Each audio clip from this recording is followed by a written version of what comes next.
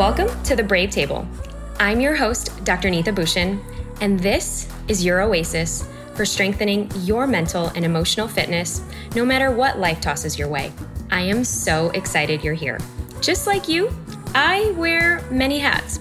I'm a former dentist turned author and serial entrepreneur, currently a mama of two, and a recovering perfectionist. Every week, we'll navigate brave conversations to support your evolution at every season and stage of your life. Raw and unfiltered, we'll explore all the feels as we unpack life's unpredictable moments, from the playful to the painful, the magical and the messy, and everything in between this epic human experience. You ready? Let's dive in.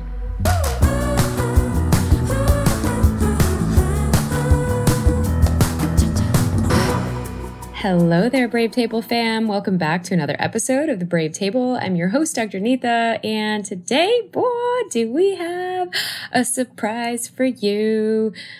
Any of you grew up listening to MTV, or I should actually say watching MTV. I remember vividly, that was a jam. It was like MTV Cribs, Total Request Live, and it was like every single day. It was kind of like I grew up on Oprah as well, but like those two shows were like my daily, and it was like religious because that's where you would get your playlist and your songs, and you would like record the mixtapes. And this is just an incredible full circle to where we are today. We get to sit with the legendary Quddus. Very, very excited for you to experience him, his wisdom, his knack for vernacular communication. I mean, just how he shows up and his charisma, and how he has just leaned into his intuition so much during so many different phases of his life. I won't say much because I want the interview to do all of the dropping of the golden gems that you are going to experience today. So without further ado, let's bring Quddus to the Brave Table. Brave Table fam, we've got quite the treat for you today. I don't normally do this, but because I have this legendary human here, I am going to read out his bio because some of you may or may not know who he is. So Quddus Philippe is a TV host, producer, and the founder of the Creator Incubator, a mastermind dedicated to empowering creators to make a better impact. Quddus was recently featured in the hit Netflix documentary Genius for helping Kanye West get on MTV, and acclaimed by Time magazine as one of pop culture's foremost tastemakers. Quddus is also credited as the pioneer of new media for his early contributions with partners like MySpace, AOL, Yahoo, and YouTube. Quddus originally came to the international spotlight, replacing the OG Carson Daly on the iconic MTV show Total Request Live. Yes, I know you all remember that very, very well. And his popularity on the network led to being nominated for Favorite TV Personality at the Teen Choice Awards, named by People magazine as one of the sexiest men alive, and internationally acclaimed as the interviewer of choice for artists like Beyonce, legendary comedian Chris Rock, who said if Oprah and Ryan Seacrest had a love child, the kid would end up being like Quddus. After a mission trip to his father's homeland, Haiti, and a spiritual journey in Costa Rica, Quddus devoted himself to becoming a certified master coach and launching the Creator Incubator to provide the next wave of inspiring voices a place to develop their dream project. Top 100 podcaster Lewis Howes said Quddus's coaching made a huge difference in how I was able to build the School of Greatness. Quddus is currently based in Boulder, Colorado, and is writing his first book and is about to launch his first podcast. So, goodness gracious, that gave me goosebumps. And I lived it. How does that happen? Wow. First of all, legendary. I mean, I am beyond, I don't know if I have chills running down my spine because there was a time where I used to come home from my college courses and watch you on TRL every single day after school, and I would make sure that I would watch it. So I feel like I grew up knowing you, and then you kind of disappeared. Yeah, as one does. As one does when they reach as an one existential crisis. Which I know we'll get into all of it today. And I'm just so honored for you to sit with us at the Brave Table. So welcome. Thank you. Thank you. Good to be here. Good to be here. It feels really good to hear one's life's work repeated back to them. It's really lovely, actually. I recommend it for anyone listening. It's better than therapy. Wow. Doesn't it feel so good? I mean, wow, quite the astonishing record there. It's interesting because half of those things, as I hear them back, when I was actually in the making of them, did not necessarily feel like history in the making. They felt like risky, bold, and sometimes stupid choices. Like I left MTV at the height of my success because I saw what was happening with the internet's rise. And I thought, let me see about going over to MySpace and see how I can develop artists. And I literally took myself off the biggest platform at the time because I saw the Titanic sinking. But it didn't necessarily feel like something I could even qualify. It was almost an intuition at the time. But then obviously looking back, it's like, oh, I look like some sort of prophetic person who saw it all in 3D, but I didn't. It was more of an intuition. Well, and it's crazy because so for you to have that intuition at this like supreme, like top of like, you are at the mecca of all things entertainment. I mean, MTV was everything. And it was for our generation that grew up during that time. You were the Oprah of our generation. Wow. In many ways. I don't know how Oprah would feel about that. She might want to review my footage and see. I don't know. I mean, and so for you to actually have that mic drop moment of like, all right, I'm just going to leave. I feel like we should probably even start there and then work our way back and make our way forward. Sure. Yeah. Well, yeah, that moment was not necessarily a mic drop in my mind. I did feel like I'd interviewed most of the artists I was actually curious to interview. I'd just been requested by Stevie Wonder to interview him about 3 months prior making the decision. And so I felt like, okay, Stevie was the biggest deal for me growing up. And so I felt like a level of satisfaction was starting to wash over me. And then a lack of fulfillment sort of came over me at that same juncture. And so I started to look around. And at the time I was doing some behind the scenes work, consulting artists and supporting them to come up with more of their ideal creative vision. And then it started to get out that I was doing this type of A&R work, essentially, and MySpace Records came into the fold and I became a consultant over there and started developing artists with them. So it all ended up being something that I think was an indicator of what I would end up doing full time, which is developing humans. Right. First true opportunity for me to develop people in that way. And so facilitating things like Kanye getting on MTV for the first time is different than actually facilitating someone discovering their voice and becoming like a Kanye and their level of expression. And so it's really beautiful to now look back at that opportunity with MySpace and say that was actually the first breadcrumb towards being the coach and advisor and mentor that I am now. And the level of fulfillment was very distinct. I remember when I was first signing my first artist at MySpace, actually the first artist I tried to sign was Drake. I was the first that brought him into a meeting. And so that didn't happen for multiple reasons. My A&R director, when he left the meeting, looked at me and he said, "He seems like a white guy trying to be down." Mind you, he's come Drake. Yeah, he's come a long way. I mean, at the time though, he was Jimmy in Degrassi High. Yeah. He's like this actor from Canada, middle class kid. He was like down with hip hop insofar as he was a fan of hip hop and starting to be able to actually rap. Right. But there was a lot, I think, that was probably going on in him that didn't feel altogether credible. And so Lil Wayne needed to come into the picture and actually give him that credibility for him to have the kind of swagger that was actually convincing. But at the time he came in my office, it was a different ballgame. He was trying really hard. So I actually understood my A&R director's opinion about it. And I didn't feel like I could advocate for anything after that. You're like, It's like I could say, well, did you listen to the music enough? Because the music was strong. He was definitely dope already. That's why I brought him in. But no, it was a lot of lessons in terms of not only how to develop talent, but also how to facilitate that talent getting those platforms where it's a little less than obvious. I mean, getting Kanye on MTV was a different ballgame than getting Drake on MySpace because there was a little bit more proven there. He had produced for Jay-Z. He had Through the Wire already hitting college radio. So I could substantiate the argument in a different way. But with Drake, it was like, well, he's got a mixtape. It's doing well in the MySpace charts. And I'm not sure how many people would go see him perform live. But, it's also speculative, I think, actually, at that level. And so we speculated, obviously, in a way that didn't have us sign the biggest rapper of our generation at this point, arguably. Seriously. I think it was a big lesson for all of us, actually. I remember only a month after Drake started hitting radio, I remember bumping into my A&R director, and he looked at me and he goes, "You told me so." And I said, "I sure did."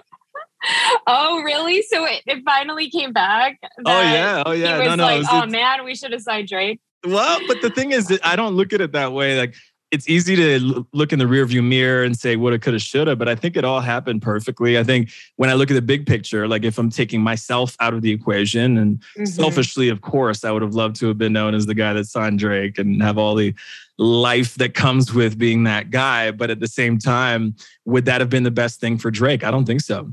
I don't think so. Given our infrastructure at the time, what we had at MySpace and what we didn't have, which is a guy like Lil Wayne to really come through and put a stamp on him. I don't think Lil Wayne would have put his stamp on Drake if he didn't have a piece of his check. So it all worked out for Drake and ultimately for me too, because I don't think I wanted to really be in the industry that much longer anyway. And that's what happened. Well, and I want to pause you there for a second, because I kind of even want to go, this is a great segue into, were you always this driven to be in entertainment? And how did that whole MTV time fall into your lap? Like, where did you grow up and how did Quddus become Quddus? Well, I did always love music. And that was the thing that I remember when I didn't really get playing time on the basketball team in high school because I wasn't really that athletic. I remember thinking, gosh, I want to add value somehow. I don't want to just ride the bench all damn season. So I actually took my passion for music and started making mixtapes for the team to warm up to. And I remember so much fun. The time where we had to record the songs on the actual radio to create a mixtape. Yep. So I would be that guy. I put together mixtapes and I would play them before the games and everybody had that much more energy to come into the game with. And I had so much fun putting together mixtapes. And that was the birth of me as a DJ. So it's interesting to look back and say, wow, if I had been the athlete and the performer on the basketball court, I probably wouldn't have developed myself as a DJ, which then led to me hearing about this Much Music VJ search up in Canada, which is our version of MTV up in Canada's network called Much Music. I grew up on Much Music. And then when that VJ search was announced that they were looking for a new host for the network, everyone in my life seemed to recommend that I go ahead and submit a demo reel. And so my brother was the one who really tipped the scales on that. He said, listen, if you don't put a demo reel into this audition thing, I will never talk to you again. No, he was basically just saying, this is perfect for you. You love music. You talk about it so passionately. It's clearly a thing for you. So anyway, I submitted an audition tape and then I got chosen as a finalist. They flew me to Toronto and I did a live audition with 6 other people who were also finalists. And I was the runner-up. I didn't win. I was the guy, on American Idol, the person who it's all the way to the end and then they lose and then they into their face, dropping to the floor. I was that guy. So it was interesting because at the same time as I was feeling that disappointment, I was also intuitively clear that this wasn't the end of the road for my dream to facilitate people hearing music that could inspire them. That was really the spark. That was the seed of all of this. And so that was almost the catalyst. It was. It totally was. So it's like when I look back, hindsight being 2020, my failure as a basketball player worked. My failure in that VJ search worked because ultimately then another network came along and they were developing a show. It was like the Young 60 Minutes and they needed a co-host. And so they hired me. And that was my first proper job on TV, which is called Vox, which is Latin for voice. And so that was, I started to really develop my voice as a host. And then a friend of mine from back home in Canada in Ottawa, his name's Ben Barry. He happened to be watching my ascent, from the VJ search to the show Vox. And then he thought, let me put together something or ask Quddus to put together something to then send to my aunt, who is a senior agent at the William Morris Agency at the time. And she was representing Whitney Houston and all sorts of big stars. So Ben decides to basically represent me to his aunt. And so he sends his aunt the senior agent at William Morris, my demo reel from what I'd done at the VJ Search and as a campus radio DJ before that. That was my little stint in university. No way. So you were constantly like preparing yourself for this moment.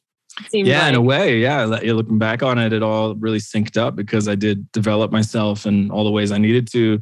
And the road was definitely winding because I definitely felt like nothing was certain. I mean, I was a kid in Canada, and so to think that I could do the things I ended up doing, I did not necessarily think it was going to eventuate into that kind of a job. But anyway, Ben got this DVD in front of his aunt, and she treated it like a coaster for the first couple of months. It was too busy brokering $1 million deals to even pay attention to it.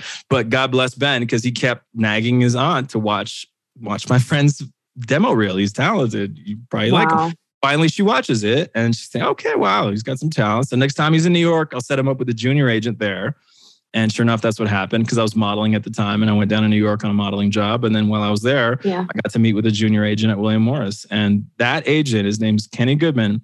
He, after 5 minutes of meeting with me, said, you would be perfect for MTV. Let me call somebody over there. Literally, while I'm still in his office, calls the talent development guy over there that he knows, a guy named Scott Venner, who's now known as the Broke Mogul. He does a show called Other Tone with Pharrell, actually. So he's interesting. A purveyor of culture for a very long time. He was also a music supervisor for Entourage and was one of the main guys that made that show cool. And so Scott Venner then gets that call from Kenny Goodman that day, and he happened to have a spot in a schedule the next day. And so I went in for a meeting with Scott the next day. And as nervous as could be, as I was walking into that building, I turned that energy into excitement because I realized, oh, wow, I have dry mouth. I'm nervous. I could just implode right now, or I could just explode with excitement because I think they're actually very similar sensations in the body, anxiety and nervousness, quote unquote, or excitement. So I just decided to channel it into excitement. And I just, every time he asked me a question, decided to just be all of that excitement. And he actually had a poker face on pretty much the entire meeting. I couldn't tell at all how I was doing. Wow. But at one point he asked me a question. He goes, so why do you want to be a VJ on MTV? And I said, well, I can't sing like Maxwell, so this is the next best thing. And so he laughed a little bit. And that was the only time I thought I might be doing okay. You're like, I broke him.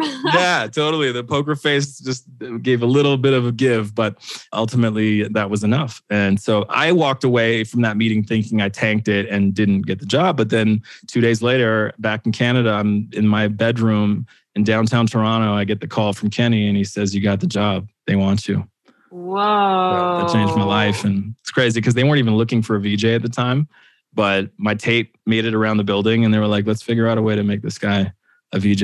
And so they did. So they flew me down to Key West, Florida, and I had my first experience as a VJ on MTV that summer. Oh my gosh. Well, what was going through your mind and your head at this point? Because I'm sure there was probably a lot of time in between when your friend was like nagging his aunt. Had you already forgotten about it? Or were you kind of just like, all right, I'm just going to surrender this, but then do other things? Yeah, I was just focused on hosting Vox, and that show was really fulfilling. I was also one of the writers, so I was able to get creative, and I really felt like that was a sweet show. I really look back on that with so much gratitude. I remember my producer, Maria Ferrano, was a wonderful woman.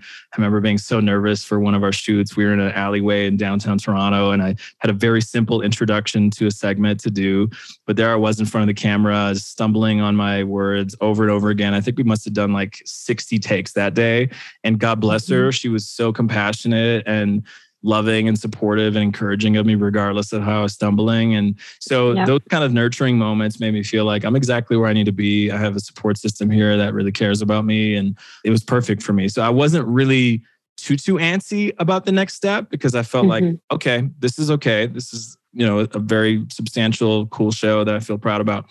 But then obviously when it all happened with MTV, it was very clear what the level up for me would be. And even still, though, it's interesting because I did have a lot of performance anxiety when I first got there, and I was seeing Carson Daly and, sitting on his throne seemed like the biggest thing. And so it was really tough for me to get over my imposter syndrome and really feel like I was worthy of that because it was like a quantum leap. Nobody had ever seen it's a huge Canadian quantum leap. Wild. It's wild. It was wild. And you were Canadian and coming into an environment where the chances of them picking a Canadian VJ are like slim.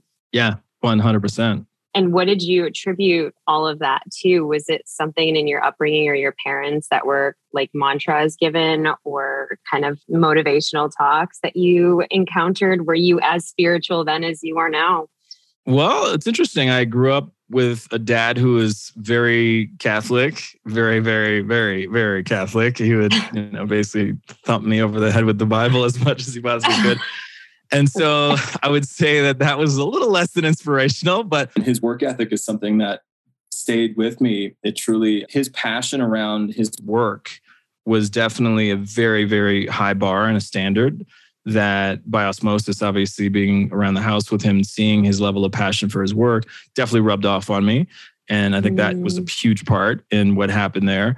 And then also my mom, she was very passionate about music. She would play great music around the house. Whenever we'd go to her mother's place, my grandmother, she had the best music. She would play Van Morrison and Bob Marley. Oh my gosh. And she was the best host. And so those qualities definitely stuck to my ribs. And my mom was really encouraging. Both my parents actually were really encouraging and gave me a possibilitarian mindset. Truly, like to see my Haitian immigrant father operating in Canada as a dentist is one thing. Your dad was a dentist? Yeah. Oh my gosh. Yeah. He just my last life was a dentist, actually. Oh, wow. Cosmetic dentist. Wow. Okay. Yeah. So it's not the easiest thing to get into. It takes quite a bit of commitment to get there, as you know. So my father was that guy. And the fact is, when my parents met in Haiti, my mom was down there to build a school. And It so happens that she was coordinating with the Baha'i center there in Haiti. She was a Baha'i at the time, called them ahead of time to say, listen, I want to build a school. Can you facilitate some connections there for me on the grounds? And I'll be flying in this day. And my dad happened to be walking by the Baha'i Center, and he was taking an interest in the Baha'i Center, kind of deviating a little bit from his Catholic childhood. And overheard that a Canadian woman was coming into town and needed a ride from the airport. And he raised his hand like, I'll pick her up. And they fell in love, or they thought they fell in love, and then they divorced about 15 years later. But that being said, it was really something to be able to grow up around two very different types of people. A woman from Canada, a man from Haiti, and those are very divergent cultures. Haitians got a scrap for everything they eat, and meanwhile, Canadians have a bit more of that sort of developed air about them. And so, being able to be privy to both those types of worlds in my childhood was great. It gave me real appreciation for diversity, for sure. And I was square in the middle of it. And so it was great development, and insofar as like really appreciating the scope of humanity and really how to relate to a lot of different people. Yeah. And I mean, not to mention the Baha'i faith is all encompassing. So was your mom's love of the Baha'i faith, was that kind of transferred over to you and your upbringing growing up? Well, besides the name Quddus, which is derived from the Baha'i faith, but Quddus was one of the first followers of Baha'u'llah. So he was like the first guy at the party. And he was. So, what does your name Quddus mean? It means a man of peace. And some people refer to it as the holiest man. So either way, it's a lot to live up to. That's a lot. The holiest man. Yeah. Okay. So my mom was the one responsible for that as my middle name, actually. She was the one who named me Quddus. And then my dad, being the biblical guy that he was, named me Benjamin, good old Bible name. And so Benjamin Quddus Philippe is actually my full name.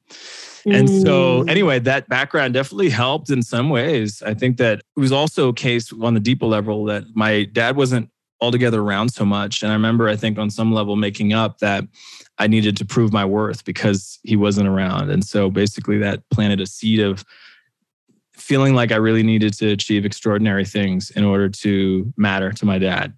And also simultaneously feeling like I could make a contribution to society and not necessarily go to church, because I was really turned off of the way that the dogma was affecting our relationship, certainly, and like the control that felt like was a part of his relationship with me going to the church. And I remember we had a big falling out when I was about 17 years old. And that's actually when I took on the name Quddus. And so it was an homage to my mom being way more present day to day. And my dad admitted this to me years ago. Actually, I could probably cry, because he did actually make a point of saying, I wish I was around more, and I'm sorry I wasn't there present for you. So we've cleaned up our relationship quite a bit over the years. But at the time, it was definitely something where I think subconsciously it was like, I'm going to achieve incredible things so that I am worthy of my dad's love. I think subconsciously, I think it's what a lot of people who don't have their parent around on some level probably make up. It's been interesting though, like to look back at that and say, wow, I did have this insane amount of drive, and some of it was healthy, some of it was not, Yeah, especially looking, kind of at the trajectory of your career and a lot of the things that you were able to do and interview like the top talent and artists of our time and to be known who you were known as. So take us through then kind of like fast forward to that moment where you're kind of like, all right, I'm done and I need to walk away from all of this. Was this, again, I know you were saying initially, like it was part of that intuitive hit. Was it just like after an instant? What kind of led you to those decisions? Well, I talked about this moment with Kanye on my TED Talk, where basically after a couple of years of being friends and me putting him on MTV, there was a moment on air where basically, to summarize it, you can watch the TED Talk if you want to hear all the blow by blow on it. Yes, we'll put the TED Talk in the show notes for sure. But that was a moment that really disturbed me. It like was deeply disturbing to experience such a miscommunication and to feel like my friend was no longer my friend after what happened live on television on account of some of that miscommunication. And so it put me into a real big question around what exactly were we doing as media? What exactly were we doing? Were we being exploitative and trying to get clicks more than actually impact culture in a positive way? And so it became that deep for me, even though now I look back on it, it wasn't really that serious. I could have definitely isolated that incident, but it was part of a bigger picture for me where I did experience the kind of culture that was not necessarily altogether what I thought it would be. When I look back, I see that there was a moment when I was walking through the halls one day on the way to rehearsing TRL, and one of my producers pulled me aside because that day I decided to blow out my afro and truly have pro-Black look for the first time. Like I'd had this very accessible curly hair up until that particular day. But that day I decided I'd like Questlove, blow out my afro and like really just rock that. I remember Questlove. So this particular producer pulled me aside and he asked me, do you think that's a little bit too Black for this show and for you? And I didn't even know how to respond to him. I was shocked that he would even say that. And so I remember on some level being really impacted by that and wondering, who am I working for? This was an executive producer of Total Request Live at the time. Like, who am I working for? What's going on here? Really? Like, am I basically just a house nigga? Like for anyone who knows, the issues of America and slavery and the dynamics, back in the day, it would be the darker skinned would be out there picking cotton in the hot sun. And then the lighter skin would be in the house and serving tea and have a little bit more comfort. And there I was feeling like a house nigga. And ultimately all the executives at MTV were white men. And yet somehow the culture that was actually creating the interest in the network was all driven by brown people. Interesting. So these are all the things that led me to just feeling a little disenchanted and a little bit less than fulfilled and a little less than empowered. And of course, I'm not a victim to it, but at the same time, it's like, do I really want to continue in that building where I don't really feel like I belong, actually? So it was a lot of things that I think were actually subconscious. Like if you'd asked me at the time, I would have probably just chalked it up to, I'm just not feeling it. Right. I don't know if I could have articulated at the time, but now looking back on it, makes a lot of sense. Wow. And I think that, for you to articulate it in that way, so metaphorically for everybody to understand, it's so poignant to what's been happening over the last few years. Now you have this second chapter of life and even the second chapter of everything that you're building with your coaching programs and now even creating this next generation of new artists in many ways and coaching them. What do you see now, that's happening with social media? Because I feel like you kind of ended that first part of your career right before, social media really took on. And now it's kind of that different world, like MTV is now like YouTube, right? And so how does that land with you in that way?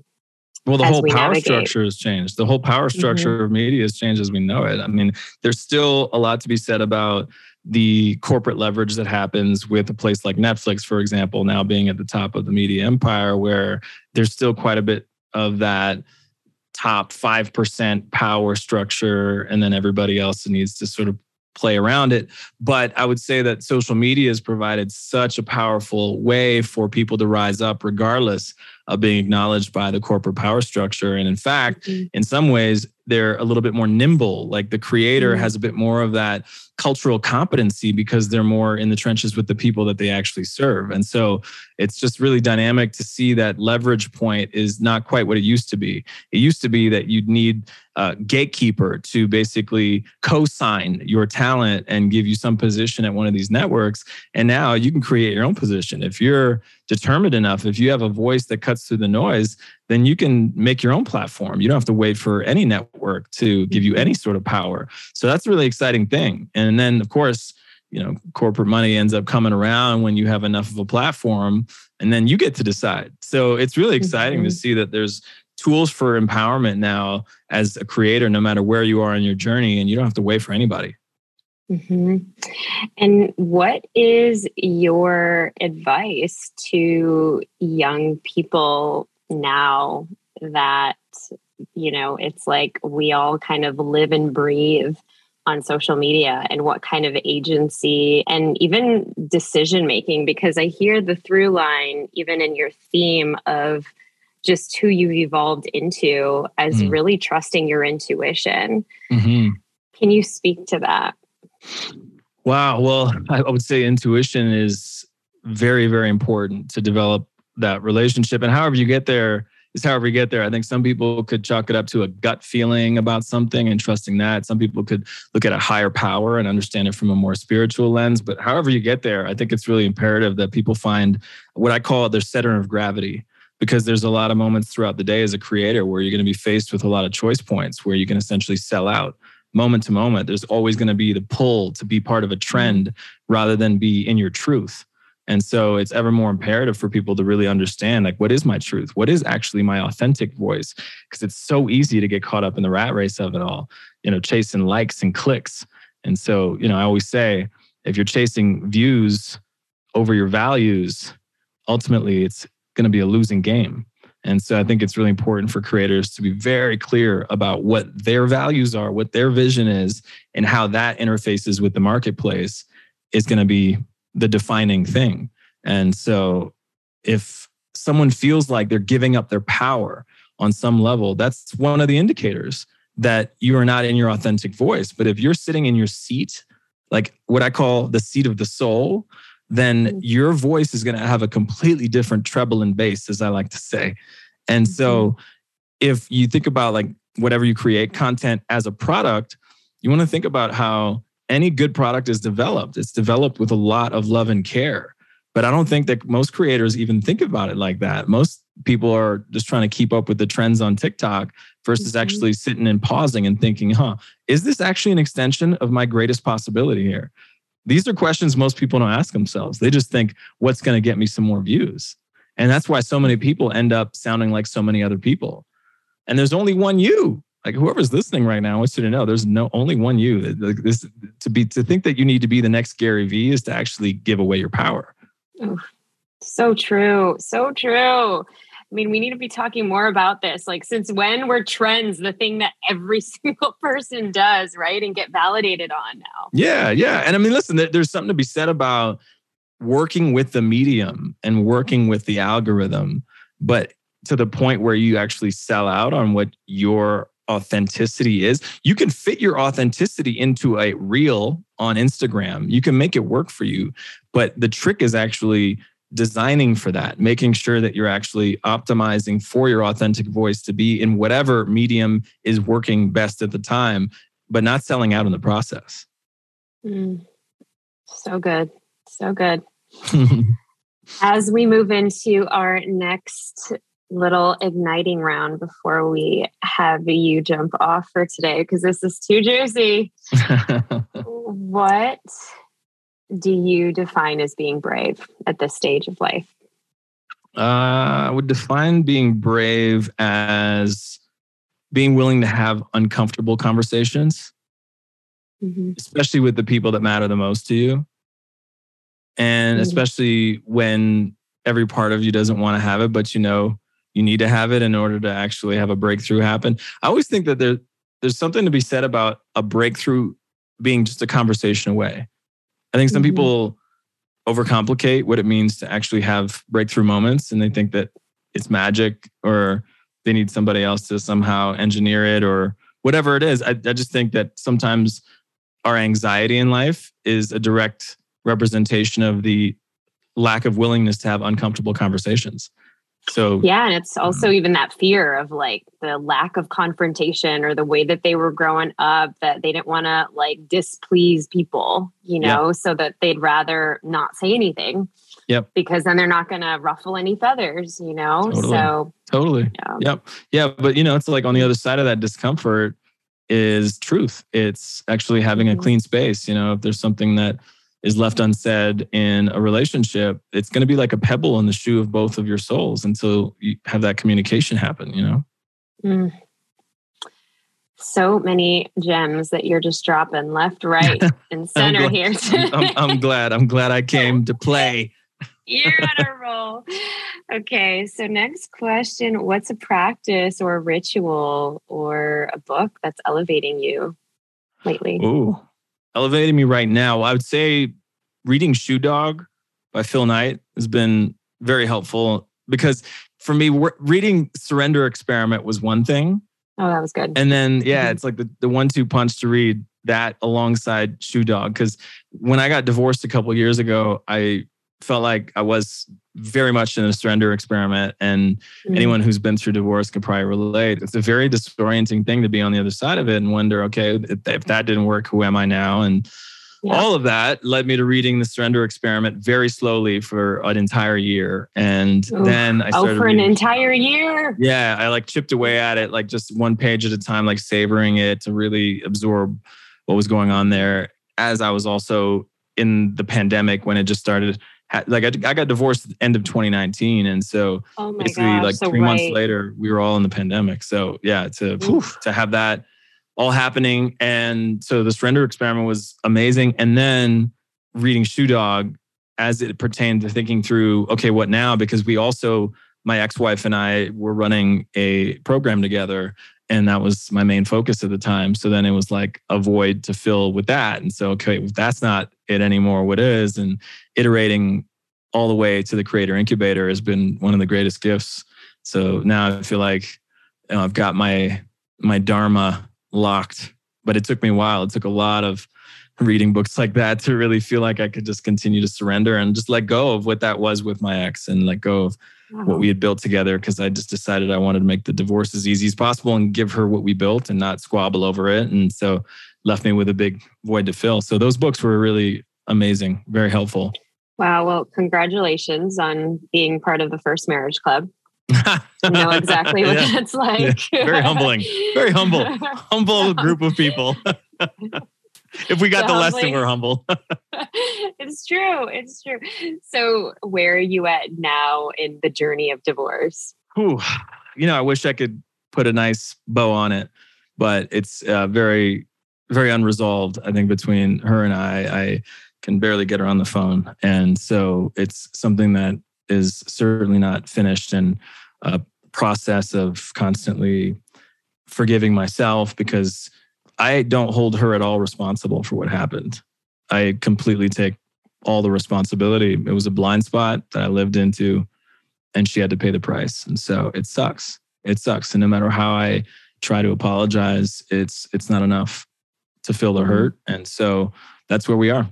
And so unfortunately, but maybe fortunately, that is the case because I know one thing's for sure. The biggest breakthrough for me was eradicating my people pleaser. Truly, I self-abandoned. And that's really what happened. And that's no slight on her at all. It's about how I was and what I wasn't able to identify in myself in such a way where I was completely clear going into the relationship, going into the marriage, all of that. So now on this side of it, I realized, oh, wow, I was just living into her dream and completely abandoning mine in the process. So it was a really big moment of reckoning for me, and certainly a lot of humble pie, but thank God I've digested it. And so humble pie is delicious when you digest it. It's really delicious. And then maybe you might have to go to the bathroom, but hey, that's besides the point. Many times, yeah. Oh, man. Yes, it sure is a humbling experience. And I feel like, through that process, for you to just be able to have the wisdom of even that personal responsibility, because it's so easy for us going through the process to, not take, ownership of our part. And, that's part of that work and that healing. And it seems like beautiful and magical and messy and imperfect all at the same time. It's a great way to put it. It truly is.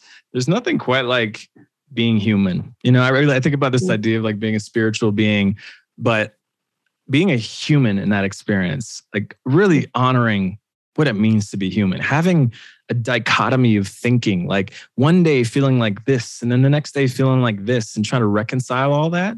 It's a beautiful thing. It's like, we're all of it. We're all of it. We're what we choose to be in any given moment. Yeah. Somebody the other day told me, it's like, it's all true. The good, the bad, the ugly, the everything. It's all true. And it's beautiful. And I know you're starting a podcast. How do you transition from that, right? Like, I love your attempt to transition from like the deepest dive. Like, we're just going to transition from divorce. Someone somewhere is listening to this like, oh my God, I need a cigarette and a whiskey. Can you hold on? Don't transition yet. We can sit in the stillness of that, because that was big. And there's two other things that I do want to bring up. Sure, so before I let you go, wow, you have a podcast coming out. Yeah, it's very exciting. Tell us about it. This is a labor of love. This is a passion project if there ever was one, because basically I was in the middle of the pandemic, like all of us, wondering what to do at this time. And I thought, okay, this might be the moment to go deeper and create the show that I've always had on my heart to create, but never quite had the medium. But then podcasting comes along, and it's this rich medium where we can actually go as deep as we have today, for example. And so it really piqued my interest. I actually helped some pretty big podcasters to develop what they have. As you mentioned, Lewis is someone who I helped very early on. Before he had a podcast, I helped with a video that really turned the corner on his vulnerability, his ability to get on a mic and really be all of himself. So It was one of those things that like was the first breadcrumb in what became a real interest in podcasting. And so I've helped a lot of other podcasters since, and been that guy behind the scenes, and, really taken a love into the medium. And so finally I decided, okay, I'm going to jump in here. I was coming off my divorce though. So here I was, like fresh off a divorce, getting right back into production. I remember the first person I interviewed Karamo Brown as my first interview, and I love him. He's so gracious with me. I still haven't released this conversation. And so like 2 years later, it's like all these different conversations from over the pandemic. No, but I'm still in development. That's the beautiful thing, is like I'm giving myself time, because I know that this podcast is something I want to have be really sustainable and really be a representation of, all the people that I have talked with and that I will talk with. And so it's tricky, and I'm a recovering perfectionist too. I'll admit that. And it's one of those things I've just been like in the lab, refining. But part of it's just been like a healing journey, honestly. Yeah. And I feel like, there's that constant ebb and flow from former recovering perfectionists too. So I see you. And I feel like for everybody that's listening, that's going to want to know more in depth of like all of the wisdom that you're constantly dropping, I feel like, well, Quddus is finally coming out with his podcast. So we'll link that definitely in the show notes. No pressure, Q. No pressure. You don't need to drop that kind of, already putting enough pressure on myself. Damn. Now we're holding you to it. Totally. It's good. We need accountability, don't we? And on that note, one word that describes this season of life. Ooh, coming home. I know it's 2 words, but sometimes we got to give ourselves permission. Ooh, that's the better word for this season. Permission. I'm giving myself permission. That's the word. Yep, that's good. That's good. Wow. What about you? Wow. What's your word this season? I would say expansion. Expansion. My next book is coming out soon. This has been such a labor of love, as you know, doing shows and producing and having amazing conversations with you. So I would say definitely expansion. Nice. Can't wait to see all of it unfold. Oh, all right, fam. Quddus on the Brave Table. Thank you so much for joining and giving your all. And where can we learn more about you, work with you at the incubator? Tell us all the juicy. Yeah, come to the website. It's quddus.co. So quddus.co, and you'll find it all there. I'm on Instagram. I'm kind of feeling a way about Instagram right now, though. I'm like, am I really putting more money in Zuckerberg's pocket? That's why they need to listen to your podcast. Yeah, exactly. Let's all deal with this existential crisis known as social media right now. So good. Thank you so much for tuning in. And Quddus, you're a gem. It's been such an honor to sit with you here. Until next time on the Brave Table.